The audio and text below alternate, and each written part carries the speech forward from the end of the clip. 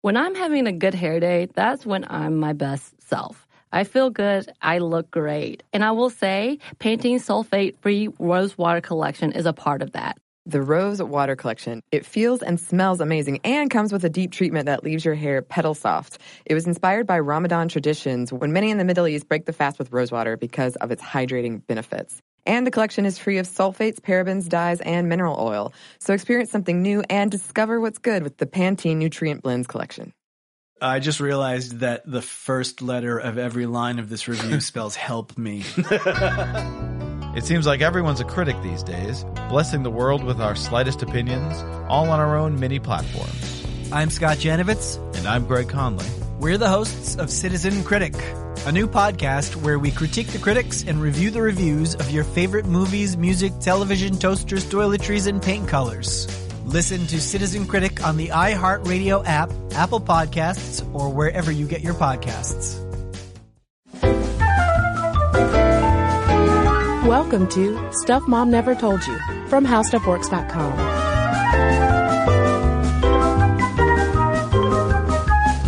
Hello and welcome to the podcast. I'm Kristen. And I'm Caroline. And welcome to part 2 of our look at women in the advertising agency.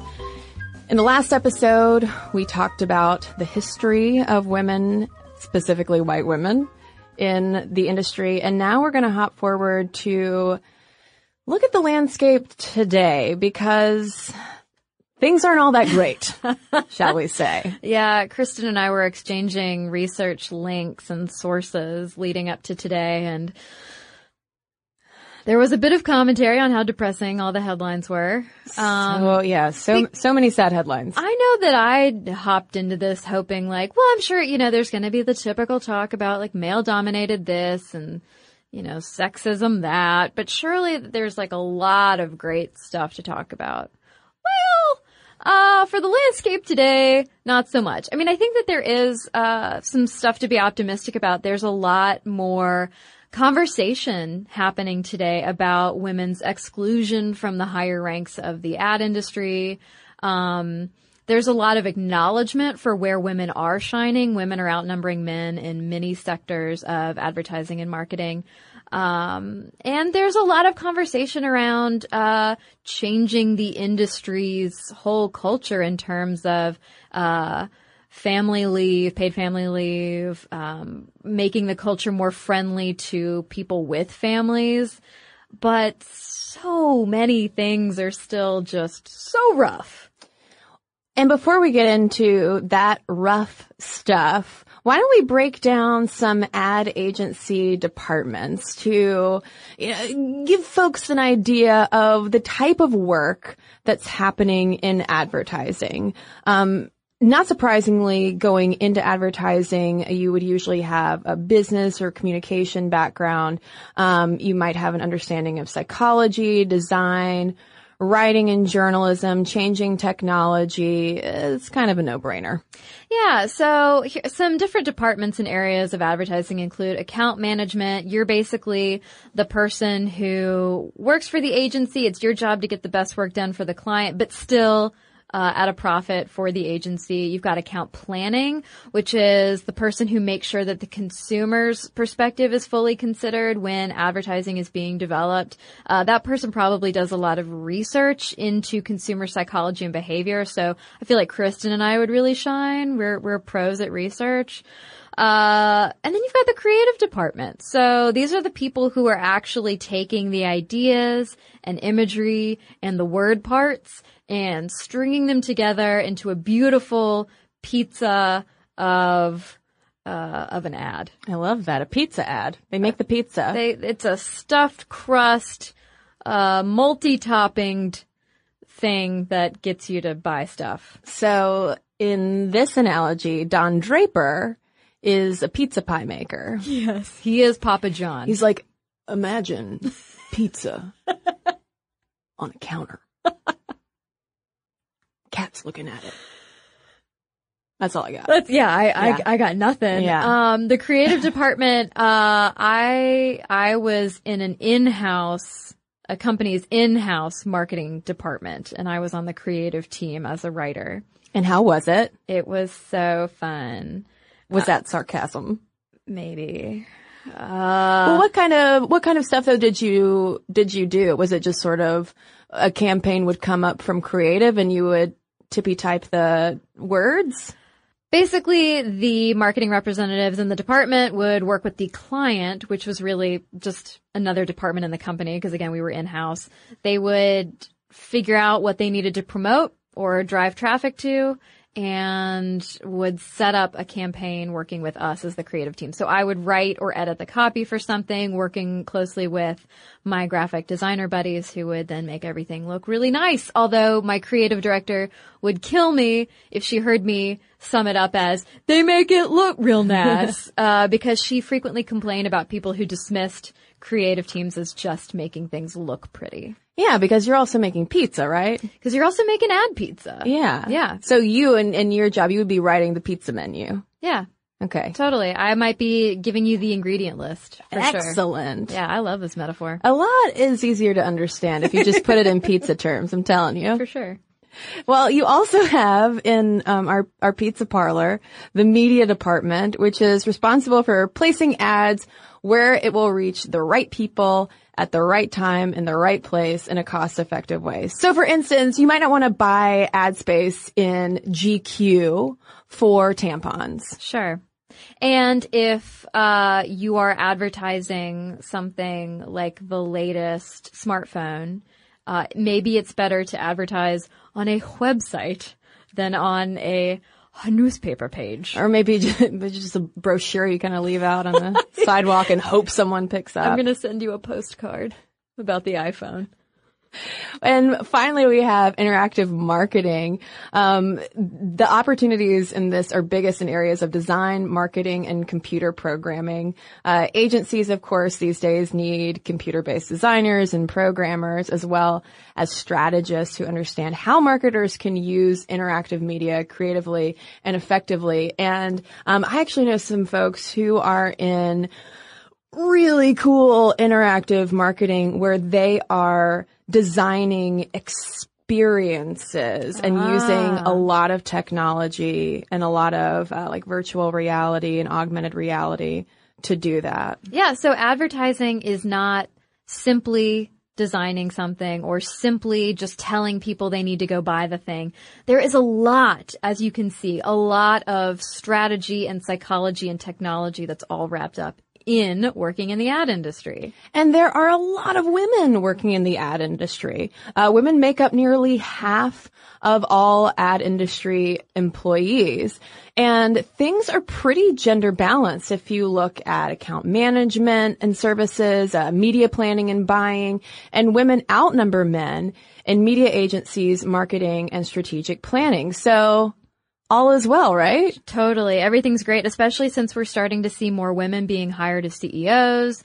Like, episode over. What are we even talking about? Yeah. Why are we complaining? We're always victimizing ourselves like those men's rights advocates say. Those men are right. They were right the whole time. Well, if it sounds vague to just say more women are coming into jobs, it's because frankly, the industry's doing a pretty poor job at policing itself. There are really not a lot of solid numbers out there by which to judge progress. So if you're like, I'm interested in learning how many women there were in 1965 versus 95 versus 2005, well, like, sister, good luck. Now you do have a few groups crunching the numbers. Not surprisingly, they are groups focused on diversity. You have the 3% Conference, which is named for the estimate of female creative directors in 2010, back when the group was formed. You've got the Advertising Women of New York, which should sound familiar to you. It's an industry group that we talked a lot about in our first episode. Which was founded because the Advertising League didn't allow women. Correctamundo. You have the 4As, which is a trade association, and the 30% Club, which is not necessarily advertising specific, but it's a group of business leaders who are trying to increase women's representation on S&P 500 boards to 30% by the end of 2020. So it took people with a special interest, and that special interest being no longer having advertising being just like lily white and dudeish, to try to get these numbers in hand to help enhance diversity and therefore creativity. And we have seen, the dial move for the 3% conference, for instance. It was 3% in 2010. Now it's closer to 11%. So we're in double digits. Huzzah. Just barely. An ad veteran, Avi Dan, who is a dude, credits client boards with pressuring Madison Avenue to hire more women in general. Agencies, he writes, are warming to the idea that maybe it's not a good idea to always have men-only pitch meetings, an entire team of dudes walking in to pitch something, whether it is something targeted toward men or whether it is tampons. And agencies have similarly been lobbied to hire more people of color. Avi Dan also says, quote, advertising continues to discriminate against African Americans. That was something that we talked about at the end of our last episode, looking at the history of the industry, which was so white for so long. And people of color continue to be very underrepresented and also underpaid compared to white coworkers. Yeah, African Americans make up just 5% of the professional and management roles in advertising, and they're only about half as likely as their white colleagues to work in advertising agencies' creative and client services functions. Not to mention, that black college grads working in advertising earn 80 cents for every dollar earned by their equally qualified white counterparts. But even if people of color are paid equitably in agencies, that doesn't guarantee that the work environment is similarly enriching. Mm-hmm. Maybe that's a way to put it. For instance, I mean, I can't even believe this is an example.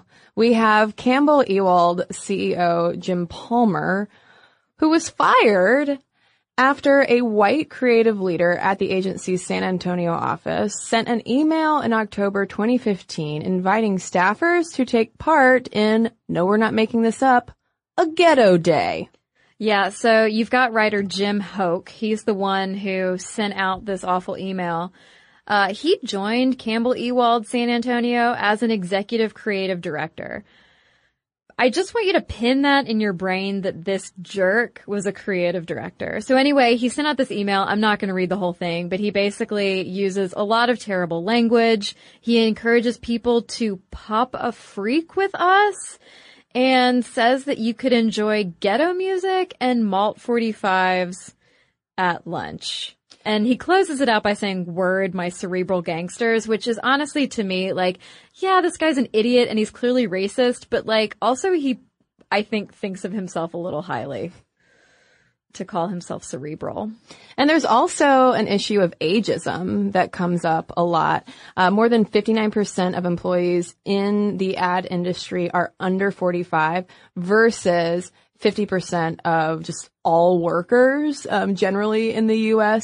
And the median age of workers in advertising is 38 versus close to 40 for all workers. So they tend to be a little bit younger. Writers and art directors are usually between 25 and 35.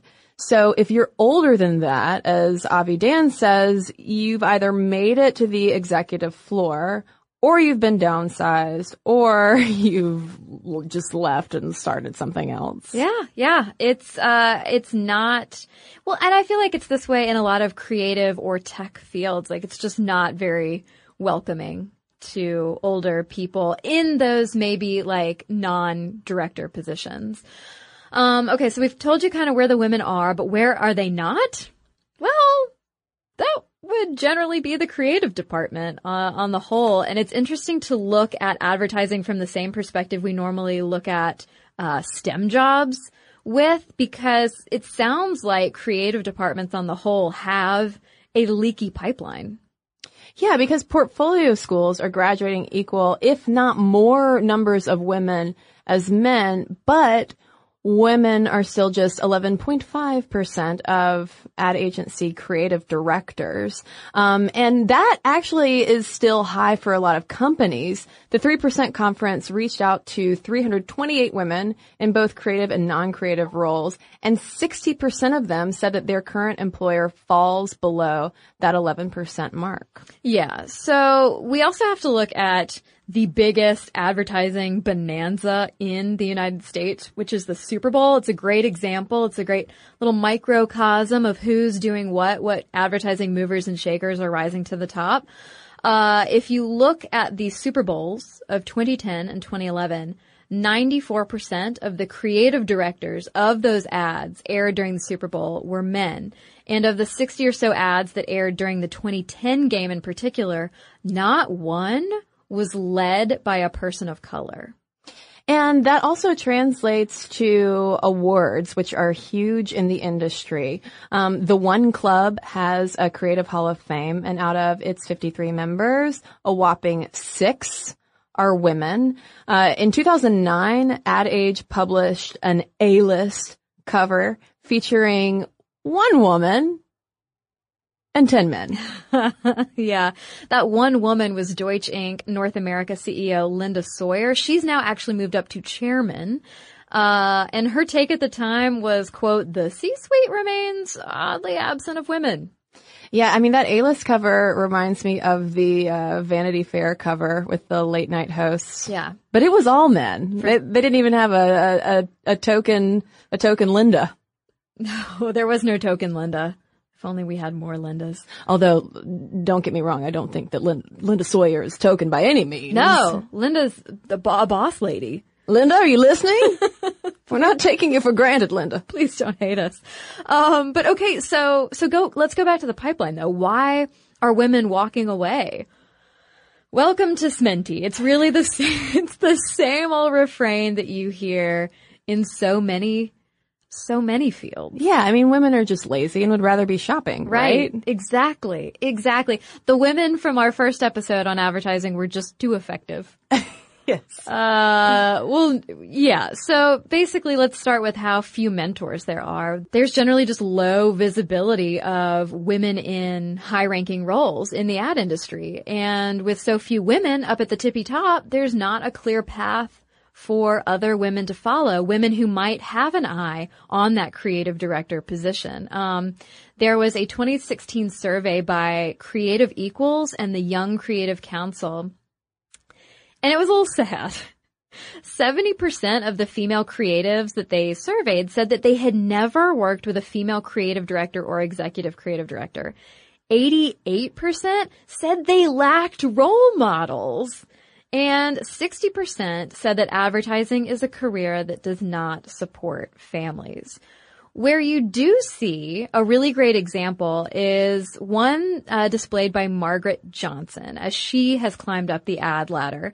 In 2012, Johnson became the executive creative director and partner at Goodby, Silverstein and Partners, where 64% of department heads are women. That's awesome. And since her promotion, female staffers' agreement with the survey statement that they, quote unquote, feel empowered has more than tripled. Because it's great. It's wonderful that there are so many women department heads in this agency. That's fabulous. But to have a woman be in that executive creative director position where so few women are, I can imagine that you as a lower rung employee trying to figure out what you're going to do with your career, that is inspiring. Yeah, I mean, and it's just a great example of how it doesn't have to be the other way. Yeah. You know, there is a right way to do it. And I'll say that, you know, friends of mine who are in advertising, you know, we're all around about 30, and the whole marriage and kids question is huge because everyone pretty much knows, like, okay, if I want to get my promotion, I need to time it correctly if I want to have a kid, because otherwise you're not going to really be able to do it. And it's the same issue that came up in our architecture episode, where right around the same time that people are buckling down to climb on up it's when our ovaries are like, hello, TikTok. I'm filling up with cobwebs already, so.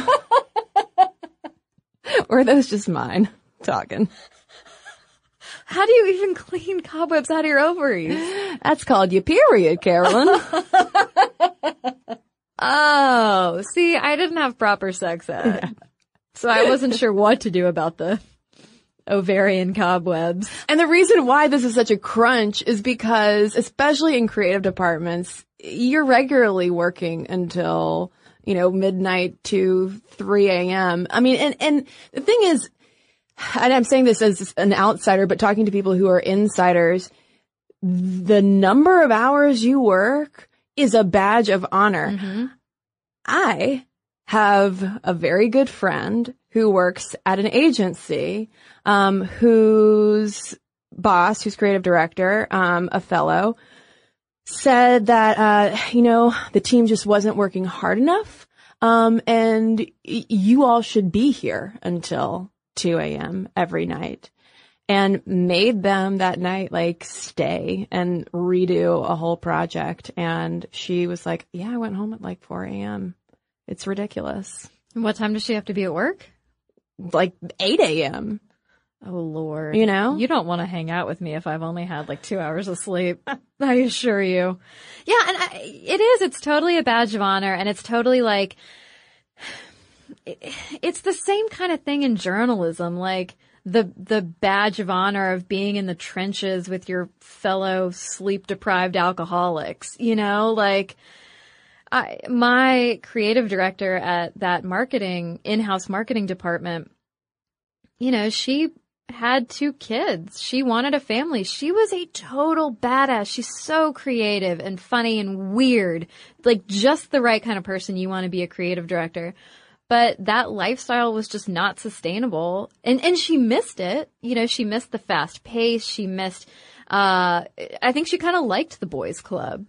But if you want to have a life, you can't have it when you're working until 3 a.m. It's just not, it's not doable. And this is something that ad industry veteran Janet Keston has pointed out. Keston worked for Ogilvy and Mather, and she's since gone on with a partner to form a group called Swim, whose purpose is to really kind of mentor and guide young advertising newbies. But Keston says that while we're seeing more and more industries creating support systems for working moms, advertising is way behind. She says we're as an industry, so beholden to timesheets and hours billed as a demonstration of the value provided. To me, that's a wrong-headed way to think about it now. The world has changed. And this also hammers home how if you are trying to do this, having a really supportive partner at home is really helpful, because the ad industry culture rewards people who are so career focused and also career primary, not primary caregivers. Yeah. And so ad industry recruiters say that, frankly, just being honest, it can be really hard to find women who've stayed long enough to reach that creative director point. Those who do stick around tend to have a partner whose career is secondary. And of course, that's talking about people with families. We're not even talking about single people or whatever. But yeah, if you're going to be if you're going to be a leader in that cutthroat, industry, where things are so fast paced and competitive, you have to be the career primary partner. And when you hear about certain gaffes, happening among executives, it makes you wonder what is said about women behind closed doors. Because in 2005, Neil French, who was the worldwide creative director for the giant ad holding company WPP, said that there are so few female creative directors because women are crap, that's a quote, crap at the job. And he referred to the time women spend nursing their newborns and claimed that, quote, women don't make it to the top because they don't deserve to. Now, of course, he then resigned. And of course, that was also 11 years ago. So we would hope that things have progressed since then. Unfortunately, we also have in June 2016, RAP CEO, that's RAP acronym, R-A-P-P. This isn't that horrible creative director in San Antonio coming back again. RAP CEO Alexei Orlov resigned after being sued for destructive behavior. The suit claimed that he had referred to multiple women as fat cows. Oh, it doesn't stop there. He told a Jewish employee that he was miserly with money. He refused to promote a female executive because she was too pretty. And he once told a meeting of approximately 70 employees in Dallas, mess with my brand or my direction and I will break off your finger and shove it up your beep. Which actually, that last one I think is kind of funny. Because I feel like I might have said something like that as a writer in an in-house marketing department more than once. And it was a sentiment supported by my creative director, so There you go. Stop messing with our creative decisions marketing team. Yeah, I feel like that statement of his is the least offensive. Yeah, just far and away. Just because you use a sort of bad word and threaten someone, I feel like that's the least, it's the least problematic of the rest of those things. Well, and the next thing that we have to tackle is the elephant in the industry right now that actually inspired us to take 2 episodes to look into it, is sexual harassment, because it is still a huge problem. And before we get into it, I just want to quickly travel back to our first episode and sort of where everything left off, where you have women being accepted into the early industry for their quote unquote female viewpoint to sell this idealized, and sexualized often portrayal of women. Mm-hmm. And it seems like these same kinds of values are regurgitated and recycled within the industry itself. It's like, maybe the ad folks thought they could outsmart the sexism they were selling. But indeed, no, not so. We're going to talk about that when we come right back from a quick break. Okay. So a recent study found that a great hair day makes you happier and more confident. But that same study also revealed that 95% of women don't feel great about their hair. I can definitely relate to the confidence part, because if my hair is doing something a little weird, something I don't want it to do, then I can't stop thinking about it the rest of the day. Oh my God, we've all been there. Pantene's Rosewater collection feels and smells amazing and comes with a deep treatment that leaves your hair petal soft. It was inspired by Ramadan traditions, when many in the Middle East break the fast with rosewater because of its hydrating benefits. And the collection is free of sulfates, parabens, dyes, and mineral oil. Your hair does look really great. Thank you. I actually worked in a place for a while that was very sensitive environmentally, and we weren't allowed to use shampoos that had sulfate in them, so that's something that I look for these days. And bonus, I love the way that my hair looks now. So experience something new and discover what's good with the Pantene Nutrient Blends collection. This episode is brought to you by NBC's Good Girls. Okay, the new season of NBC's Good Girls is generating serious buzz. Christina Hendricks, Retta, and Mae Whitman have never been more hilarious as America's favorite moms turned gangsters, Beth, Ruby, and Annie. Already this season, there have been some big twists and breathtaking surprises. The fans love it, and the critics do too. Variety calls Good Girls addictive and audacious. Entertainment Weekly says it's just what you need, and Rotten Tomatoes certifies Good Girls 100% fresh. So, if you've missed any of the new season, get yourself online and stream it now. And Sundays on NBC, watch it live. There's sure to be big twists and huge surprises. So you'll want to enjoy your Good Girls experience in a spoiler-free zone. The all-new, all-hilarious season of Good Girls, Sundays on NBC, and streamed anytime. And now, back to the show. Okay, so Kristen said that we were going to talk about the sexual harassment elephant. So, it's a big problem. It's a big elephant. It's a big ol' elephant. We're going to start you off with some stats that seem pretty bad, and then they're going to get worse, okay? So I just want to prepare you.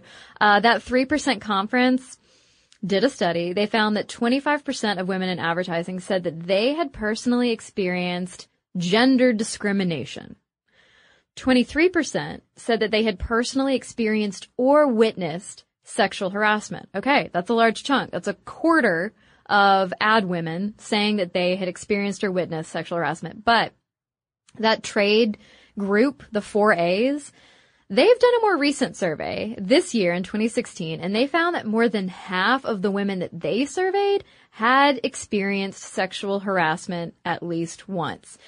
And I would be willing to bet, as is the case so often, that that number is actually higher, because you've got to keep in mind that there are people who love that culture, that rough and tumble, say whatever the F you want, fast-paced, competitive, creative culture. They love it, even if a butt grab or a snide comment comes along with it.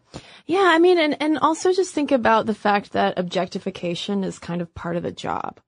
You know, I'm not trying to cast all of advertising as one giant villain, but and I'm sure that it's different from agency to agency and department to department.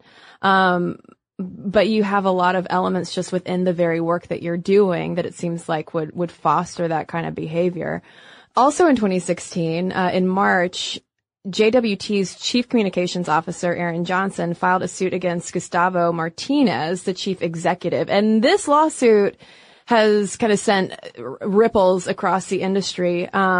Johnson alleges that he subjected employees to, quote, an unending stream of racist and sexist comments, as well as unwanted touching and other unlawful conduct, and that he made numerous comments about rape, and on multiple occasions, quote, grabbed Johnson by the throat and by the back of her neck. Yeah. Okay. So that leads me to a quote that my eyes almost bugged out of my head, because here's the thing. There is that stuff going on, but a lot of the sexism in the industry tends to be more insidious. It tends to be a little more under the surface, in terms of excluding women or whatever, rather than like outright physical assault, basically. And the New York Times did some great interviews with a bunch of badass boss ladies in advertising and media. And one of the women literally had the quote of, yeah, all that rapey talk happens, but a lot of the sexual harassment is just more in attitudes. It's more systemic and under the surface. It's like, whoa. You just dismissed rapey talk? Oh, okay. So maybe perhaps there's a little bit of like a boys will be boys attitude going on, and by far and away the type of sexism that was discussed loudly by women in the industry was just the issue of being ignored and excluded and overlooked.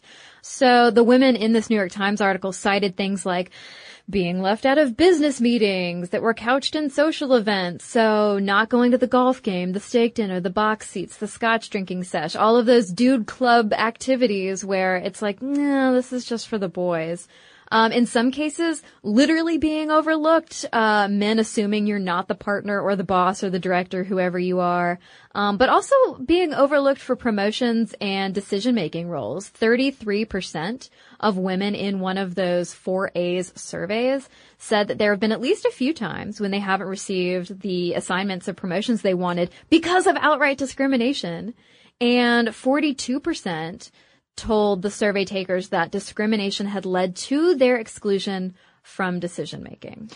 So, no big surprise that more than half of respondents in that 4A's survey said that their gender made them feel either somewhat or very vulnerable to discrimination. And almost 2/3 either agreed somewhat or totally that there were times that they personally experienced discrimination without even recognizing it. Only in hindsight are you like, oh, wait, what? Oh. Well, yeah, and that's part of the thing of like, if you feel that something's just an aspect of the culture and that you, again, are just in the trenches at 4 a.m. with your coworkers, you might not think of it necessarily as discrimination or as completely outlandish and uncalled for. And the thing is, it's not that women have not tried to call it out. But again, you have to keep in mind the culture.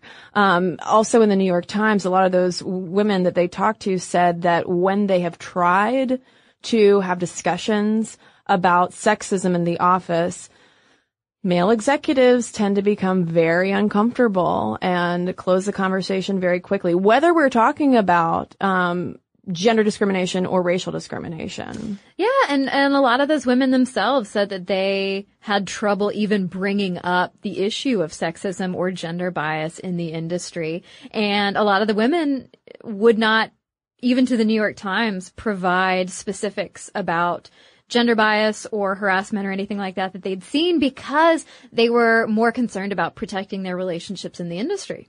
And there just seems to be a general attitude among too many male leaders in the industry that it's just someone else's problem, which leads us to the ouster of Saatchi & Saatchi chairman Kevin Roberts, who was also the head coach at the advertising agency's parent company, Publicis Group, who said that he just doesn't spend any time on gender issues at his agencies at all. I mean, I don't know if Roberts was conducting this Business Insider interview over some scotches because he just said so many mind-boggling and just blind statements about how, no, this really doesn't exist. I mean, he was like, the issue's way worse in sectors like financial services where there are problems left, right, and center.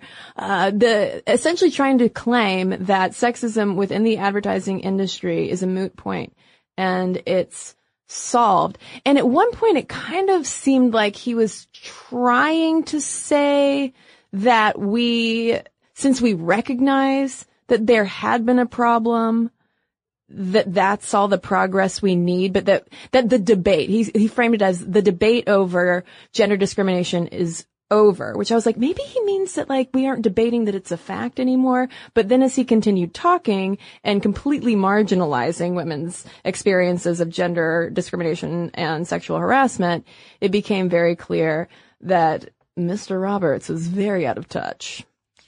Yeah, I mean, he basically said that, well, my group doesn't have a problem because there's so many women there's so many women on staff, so we don't need to worry about it. And he even took, you could almost read that article and be like, I can see, the people who are defending you and saying that you're misunderstood, I can almost see where they're coming from. But he takes all of these pot shots at Cindy Gallop, who is another ad industry veteran and someone who is a very vocal and active advocate for diversity in the industry. And she would not be one of those women in the New York Times who was unwilling to speak about sexism or gender bias. And he basically said that Cindy just wants to get up on her soapbox and get attention. Yeah, she's just kind of making it up, kicking up some dirt. And he patted himself on the back because, granted, Publicis Group does have about a 50-50 gender split among its staff, while around 65% of Saatchi & Saatchi is female, so looking in his own backyard, he's like, yeah, sexual discrimination does not exist. But then the point where I was like, oh no, where I stopped giving him any benefit of any doubt was when he starts spiraling into this whole idea that millennial women don't want to be creative directors and executives. They just enjoy doing the work. He said, quote, their ambition is not a vertical ambition. It's this intrinsic circular ambition to be happy. To which I wanted to throw my laptop out the window because I have felt that sentiment directly from male managers before. And it's making me so mad just to think about right now. The idea that I derive just pleasure solely from my work and I don't need to be compensated equitably for that. No, you are sorely mistaken, bruh. Women are a flat circle. Women's ambition is a flat circle.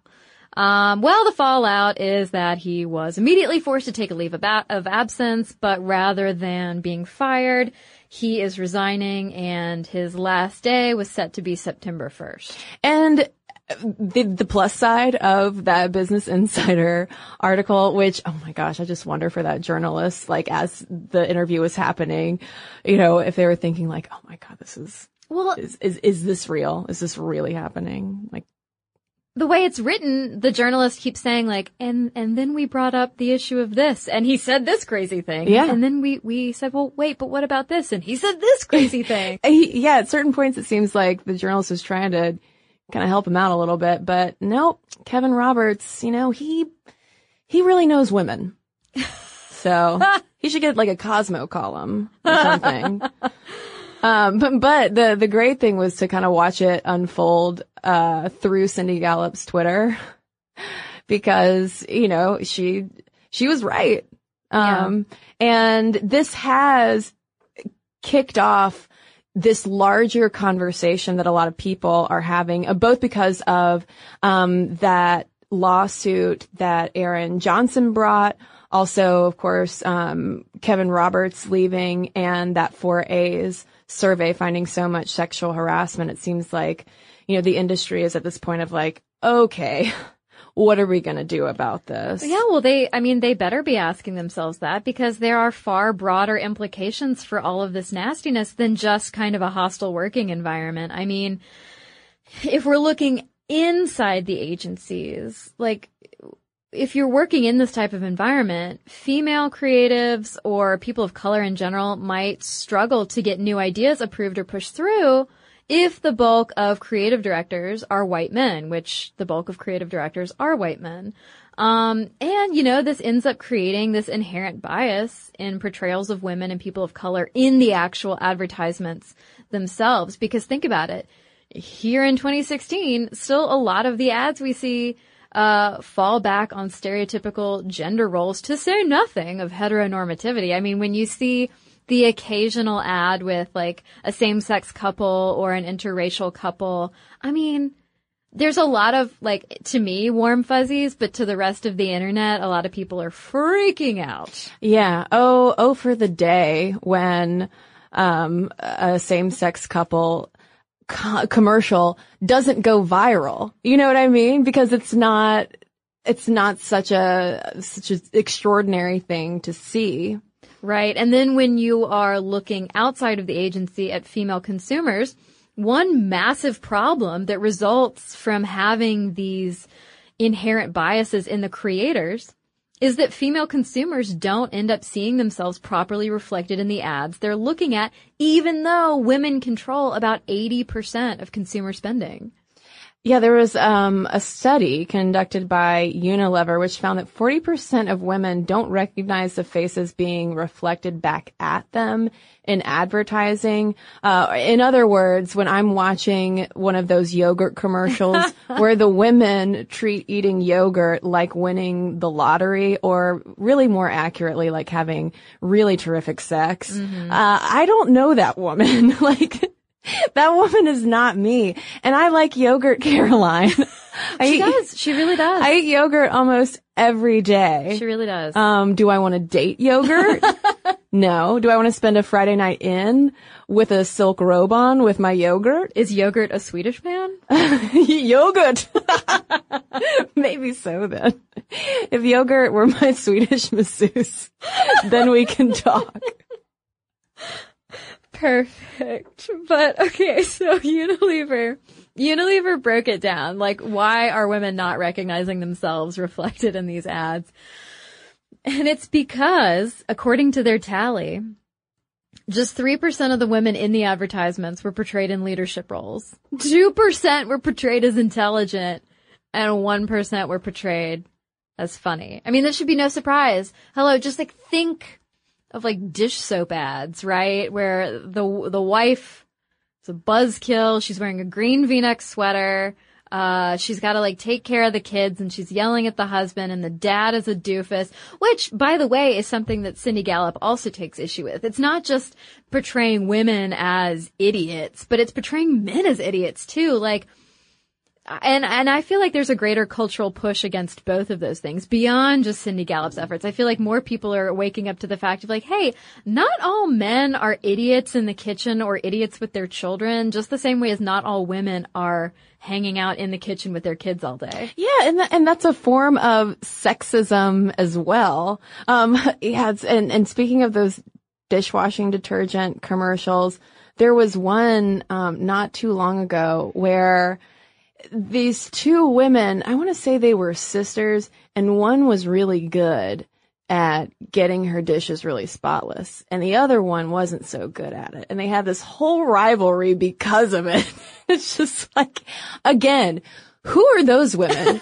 Like, 'cause let me know so I can make sure I'm never around them. Unless they want to talk dishwasher loading, in which case, I enjoy it. You have a lot to say there. I know. But the whole thing about that Unilever 40% figure is that it might actually in reality be worse. So Kat Gordon, who's the founder and creative director of the marketing agency Maternal Instinct, which she started because she was like, marketing to mothers is the worst. Like, people are terrible at it. She cited a study in which 90% of female consumers said brands didn't understand them. So what irony, looking back at our first episode where women were first hired into the industry at the turn of the century for the female point of view to get into women's heads. And now today in 2016, 90% of female customers think that brands don't understand them. Yeah. Well, but I guess the silver lining of that is I feel better about like strangers around me on the street, because that just means like I have more in common with stranger ladies than I thought I did. Because if those ads are speaking, if the majority of ads are speaking to a lot of women, who are these yogurt ladies laughing over dairy products and salads? And who are the women like in fields with balloons and birth control ads? I mean, honestly, I'd go to that field. I wish I identified with that carefree balloon holding woman. Birth control meadow, contraception cavern. Contraception cavern. Is that where yogurt lives? But of course, it's not just female consumers not seeing themselves represented well. Arguably, it's even worse for older people, people of color, of course, same-sex couples, gender non-conforming people. Well, sure. I mean, let's get stereotypical here. I mean, you see older people or elderly people in like Viagra ads. When I am watching CNN in the late morning hours, I see black people in ads when it's for like predatory lending stuff and things like terrible insurance companies. And same-sex couples, again, like I think they had that one soup ad that time or cereal, and I've like never seen them again. Well, the Cheerios was the biracial couple. Oh, okay. Hallmark does its, Valentine's Day same-sex couple, commercials. So maybe, diversity is just kind of seasonal. For different holidays, we trot out like a different group, like handing out candy. Like, well, here's yours. Yeah. But, and people just deserve better. People deserve better. And it might sound silly to say, cause it's like, it's just advertising. Why should someone who's 70 care if they're not? Because they don't stop being a person with needs and wants. They don't stop being a consumer. If anything, the older you get, the more established in your life and your bank account you are. So, I mean, older people are basically like the most important people that politicians pander to, because they're the ones who go out and vote. But apparently they're not worth like putting in advertising. And it matters too, because advertising influences and reinforces our stereotypes and our biases about all of these different groups of people. Obviously, like, advertising is not going to bring us world peace, but good grief, they can definitely do better. And a lot of people in the industry want it to do better. Yeah, so Janet Keston, whom we cited earlier, points out, very helpfully, that the role of women isn't a women's issue. It's a human issue. Everybody needs to be part of it for things to change. Of course, that sort of echoing Hillary Clinton's speech back in the 90s. And again, I said that she started Swim with her partner. That partner is Nancy Vonk. And so they are pushing to get more women included and heard and hired in advertising and mentoring them as well. And like I said earlier, there's a lot of talk now about childcare assistance, destigmatizing flex time. So it's great to have a flexible job where you're not shunned for going to the doctor. There's talk around the wage gap. Obviously, that's a huge conversation. And even implementing bias training, which I think sounds amazing and should be mandatory for every human person. Yeah, because we all have biases. We all have internal biases regardless of how, perfectly social justice warrioring we might be.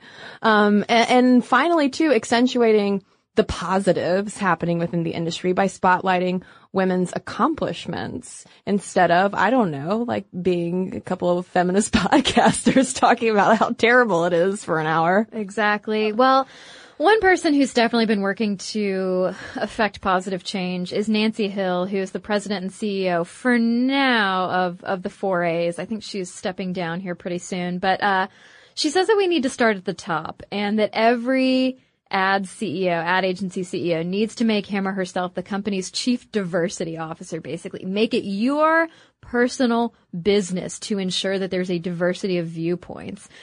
Cindy Gallup, who we've cited a couple times now, says that there's a rot at the top of the industry, spreading and still spreading in the most appalling way, and that it needs to be stopped in its tracks. And Hill says one way to do that is to encourage young women to pursue leadership positions, begin that bias training that we mentioned, and also level hiring practices. She recommends, and some agencies do this, implementing a blind resume process where any gender or ethnic identifiers at all are redacted, basically. But one thing I want to mention with the tip to encourage young women to pursue leadership positions is Nancy Hill. That is a great idea, but remember that mentor gap. I mean, women also need those role models. Yeah, too. Exactly. Because to me, it's just much easier said than done to make that happen. You can encourage women all day long, but if they don't actually have the resources to move up, then what are you going to do? Right. And one thing I think that's worth reiterating, we read it in some of the sources for this episode. We've obviously read it in sources for many an episode of Sminty. But change doesn't just happen. We like to think that it will, like, I'm a woman, I'm here, surely things are getting better. That's a fallacy. Just because you are a woman in the room, doesn't mean that other women will somehow benefit from that just happening. And so it's really on, kind of everybody in the ad industry. These women have argued to help lift other women up and encourage them and serve as those role models. Okay. So a recent study found that a great hair day makes you happier and more confident. But that same study also revealed that 95% of women don't feel great about their hair. I can definitely relate to the confidence part because if my hair is doing something a little weird, something I don't want it to do, then I can't stop thinking about it the rest of the day. Oh my God, we've all been there. Pantene's Rosewater collection feels and smells amazing and comes with a deep treatment that leaves your hair petal soft. It was inspired by Ramadan traditions when many in the Middle East break the fast with rosewater because of its hydrating benefits. And the collection is free of sulfates, parabens, dyes, and mineral oil. Your hair does look really great. Thank you. I actually worked in a place for a while that was very sensitive environmentally, and we weren't allowed to use shampoos that had sulfate in them, so that's something that I look for these days. And bonus, I love the way that my hair looks now. So experience something new and discover what's good with the Pantene Nutrient Blends collection. Here's the thing. Saving money with Geico is almost better than playing pickup basketball. Because there's always that guy who joins your game. He never passes the rock, he constantly bricks threes, and he'll completely hack you and then put his hands up and say, "No foul, no foul." With Geico, it's easy to switch and save on car insurance. No need to fake an ankle sprain because you're absolutely exhausted. So switch and save with Geico. It's almost better than sports. And we hope to hear from a lot of you listening. I know that there are a lot of folks in the ad industry listening to this podcast right now. Guys, we want to hear from you as well, because we could really talk about this for hours and hours. We have just offered a very broad brush assessment of the bad things that are happening. So, I mean, obviously, like, positive stuff we would love to hear. Personal experience we would love to hear. And also, I mean, is it really on the ground day to day? Is it as toxic as the headlines would suggest? And as Cindy Gallup would suggest. Also, Cindy Gallup, if you're listening, hello. I love your Twitter. But we want to hear from you. momstuff@howstuffworks.com is our email address. You can also tweet us at Mom Stuff Podcast. You can message us on Facebook. And we've got a couple of messages to share with you right now. All right. Well, I have a letter here from Chisa in response to our gymnastics episode. So Chisa is one of the gymnastics experts that we asked to write in. She says that she's a judge, a coach, and a former gymnast. And so she has some 2 cents to throw in for us. So, regarding makeup, 100% not required. It is totally the preference of the gymnast and not at all an aspect of the scoring. A better gymnast without makeup will absolutely beat the dolled up gymnast. As a judge, you're watching the body, not the hair or the face. Regarding the hair, same. Hair can be worn in any style they choose with the main goal of keeping it out of the face, which is for injury prevention.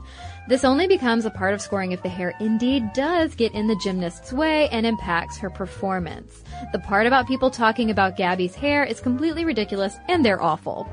Regarding nail polish, old school rule, it was abolished about 10 years ago. Back in the day, it was considered distracting, but you'll see in Rio that many of the gymnasts get cute patriotic manis. So yay for getting rid of weird old rules. Regarding the sparkly leotards, I heard a lot in the Olympics broadcast about the shiny and sparkly Leos that were purchased for thousands of dollars to, quote, make the gymnast stand out. I can guarantee that the judges, especially at the level the Olympic judges are absolutely not taking leotards, shininess, sparkliness into consideration for scoring. To me, it's a silly do whatever it takes mentality cultivated over long-time weird legends in the sport. Because I totally used to play into it as a gymnast, but as a judge, I never remember a leotard. I remember the gymnast and the skills she is doing. The audience should totally appreciate a beautiful Leo for what it is, though. Regarding smiling, there is one specific rule in the book regarding this, stating that the routine, quote, should reflect the gymnast's personality and personal performance style. As you can see when watching a gymnast like Laurie Hernandez on the floor, it is much more appealing to watch for both the audience and judges alike when they have some showmanship. Therefore, this very small deduction is input in order to reward eye-catching routines like this. No specific rules about actually smiling. Regarding open-ended scoring, I agree with you about how limiting the 10 was. Open-ended scoring is used only in professional level gymnastics as it does encourage difficulty and separate those who perform it. You can see how much it has advanced in the time since the change was implemented. See Simone Biles. For example, if Mary Lou Retton was performing today, her routines are child's play next to the routines of today, also due to technology increases, etc. So, a solution was needed to reward today's better routines. Another important note, the execution score, the number from which the judges take the often referenced deductions, is still out of a 10 and is just added on to with difficulty points. Therefore, gymnasts are still technically striving for the perfect 10 execution. She says, sorry for the novel. Go dogs. Well, thank you, Chisa. Well, I've got a letter here from Julie about our emotional cheating episode, and she writes, I won't bore you with the details, but the gist is that I've had a work spouse for the past few years, and I really cherish his friendship. You hit the nail on the head in the work spouse episode. We're both married to other people, though, and your emotional cheating episode was a swift knock upside the head. It made me realize that he and I had been in an emotional danger zone, if not worse, for months, and our drunken kiss 10 days ago can't be solely blamed on having too much to drink at that work happy hour. The podcast helped me see that I've become too comfortable with my work spouse, and I need to change my relationship with him. Thankfully, I changed jobs last week, and now I work more closely with my husband, so I feel good about my marriage. But if it hadn't been for your podcast, I probably would have brushed that kiss under the rug as a drunken mistake and assumed that he and I could still be close friends. So I wanted to say thanks for helping me to steer my path back toward my husband. I know we've never met, but I wanted you to both know that you're making a meaningful difference in people's lives, and we, or at least I, appreciate what you both do. Please keep it up. Oh, Julie, I'm so glad that we could be of help. And I'm really glad that you were able to hop right out of your job and hang more with your husband. So with that, ladies and gentlemen, it is time for your emails. momstuff@howstuffworks.com is our email address. And for links to all of our social media, as well as all of our blogs, videos, and podcasts with our sources, so you too can learn even more about women in advertising, head on over to stuffmomnevertoldyou.com. For more on this and thousands of other topics, visit howstuffworks.com.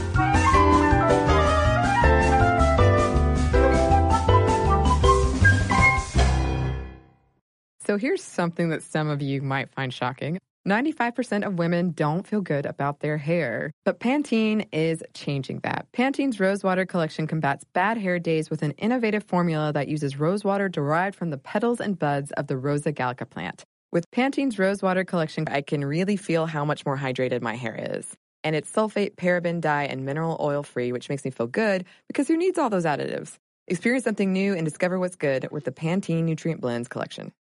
This episode is brought to you by NBC's Good Girls.